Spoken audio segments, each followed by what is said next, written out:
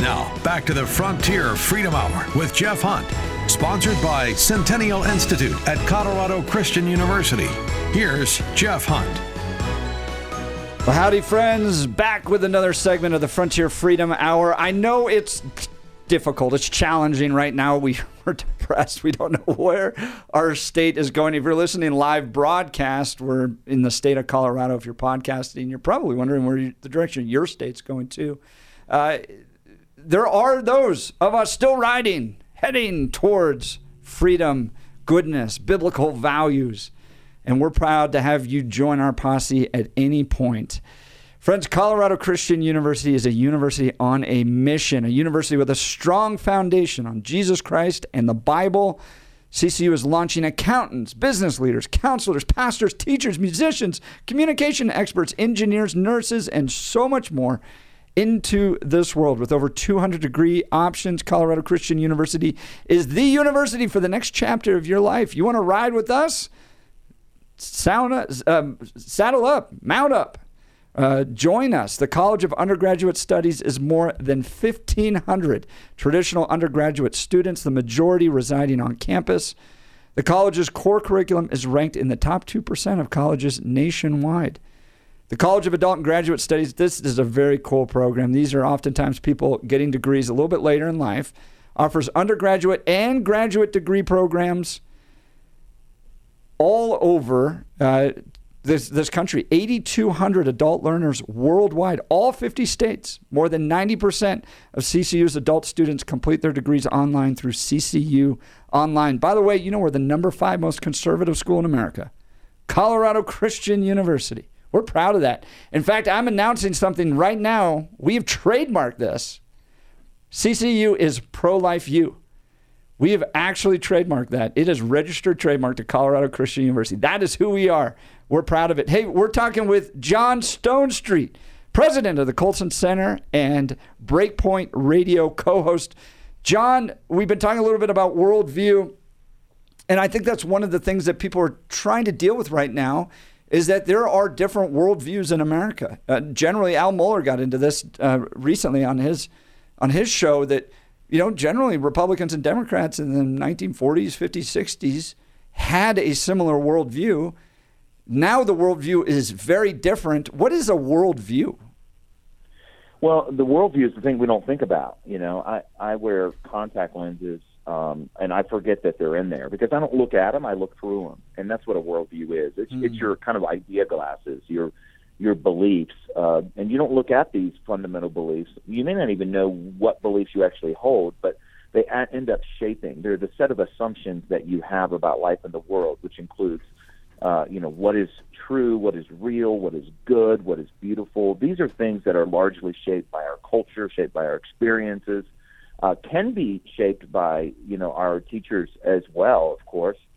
And then these, change how we see. It's amazing, right, that, creationists and evolutionists look at the exact same rocks and come up with completely different interpretations. That's the power that a worldview has. And that's what we have right now on a political level, is we've got Americans looking at the exact same set of affairs and coming up with completely different explanations about what. Here's a really important distinction. What's wrong and whose job is it to fix it? This is where worldview really intersects with politics, right? When you say the big problem in the world is cruelty, or the big problem in the world is too much government, or the big problem in the world is, unexpected pregnancy. In other words, when you hear different candidates talk about what's wrong with the world, it's like they're watching different planets, right? It's like they're commenting on a completely different realities. And then, of course, the question is, well, whose job is it to fix it? I love that line from Ronald Reagan. You might remember that the scariest words that people hear are, I'm from the government and I'm here to help, right? And there is a real sense right now for many that it's the government's job to fix all of my problems. Whether those problems are problems of character, problems are problems of knowledge, whether those problems are problems of systems or individual, that the government is the answer to everything. So you have huge divides. Here's another way to think about it, I think, Jeff, it's one thing, and I think, as you mentioned, you go back 3, 4, 5, 6 decades, and we agreed largely on where we wanted to go as a society, but we disagreed on how to get there. Today, we don't even agree on where we're headed. We have a completely different roadmap. That's another way of thinking about worldview. One is like a pair of glasses, the other is like a map. And a map of New York doesn't help you if you're in L.A. And you have to have a map that corresponds to the world. And we're using different maps, and they can't all be right, and they're pointing us in different directions. So, yeah, there is a huge difference, not just in policy, but in what the different parties, what the different players in the political space, think is true and real and good. It's a big deal. Yeah, I'm going to jump in here. I was enjoying reading your article this morning, Democracy Isn't a Worldview. And I think it's really prescient that at this point, a lot of people do view our democracy, even though we're not truly a democracy, as really the be-all, end-all in how we are to view issues. And that's pretty depressing when things are changing all the time. So how do you actually have a dedicated answer to anything going on in society? So I'd just love to hear, what do you think it would take to actually correct a worldview when right now we are all on these different viewpoints? We're all kind of scattered and thinking, well, whatever the majority believes, then I guess I must take it on as well. How do we get back to a basis in a Christian worldview or any other just generalized worldview to move forward and actually reunite as a society? Well, look, we fundamentally get our fundamental beliefs from, pretty early. And this is why when you look at our society right now and you say, well, what's really at the root of this problem? So many of us look at it and go, you know what, the breakdown of the family is absolutely crucial. And the further ostracization, sorry, that's a tough word to say, the further removal of the church from the center of society. So, both family and the church kind of bring a common experience and a common kind of catechism, if we want to use that word, to our country. And the more that those institutions become less and less important, then the more some other institution or entity has to fill the space. You go back to Alexis de Tocqueville, who wrote Democracy in America. French thinker, came over and basically was trying to wrestle with what's happening here. And one of the things he said is that America was exceptional, and he wasn't talking about like we're somehow morally exceptional or we're somehow different, people than Europeans are. One of the things he pointed to was that, look, in most places, there's the individual citizen and there's the state and nothing else.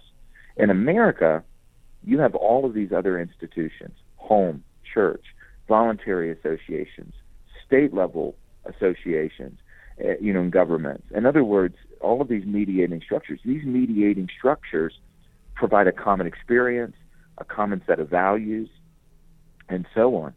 And, that's on a national level. We're not going to get there unless we have some other institutions stepping into the gap that are pre-political. In other words, that we're not putting all of our eggs into that political basket, because in politics devolves, and this is, of course, what many of the founders thought about democracy itself, is, pure democracy can quickly devolve into mob rule unless you have something prior to democracy. That's why I wrote this piece, by the way. President Biden tweeted out, and I'm sure it wasn't him, it was somebody on his staff, that basically democracy is not just a way of doing government, it's a way of being human, a way of seeing the world. I'm like, no, democracy depends on how you see the world. Democracy is not big enough to ground a worldview. Right. Democracy is part of a worldview. And that's a big difference, And by the way, your other point, which you said earlier, which is, we're not a democracy, we're a democratic republic, and those are very different things. That's a very important part of this, too. Well, it kind of gets into, there's this great book I recommend people read. It's been kind of going through Colorado Christian University. The chancellor has been talking about it. Our politics faculty has been talking about it. It's called Conservatism Reimagined by Yoram Hazony. And he argues against this type of Jeffersonian universal rights type of worldview that it sounds like that Biden's promoting, which is we just need democracy. If we just get to democracy, and we all remember this in like the early 2000s, right? If Egypt would just embrace democracy, if Iraq would just embrace democracy, if Afghanistan did, then their eyes will be opened, and we'll create foundations in these communities. And Hazoni's kind of challenging this because you have cultural allegiances, you have ethics within these cultures that are just, you can't just dismiss. That actually shapes the worldview in a very big way. And he critiques the Jeffersonian type of approach, like just get to democracy. And it hasn't really worked because there's so much more involved in a culture and in a worldview. Like you just said, that it's not just democracy. It's not big enough to hold in a worldview. What say you, John? No, that's exactly right. It's not big enough. I mean, but this is why we have to get our politics from our theology and not our theology from our politics. Amen.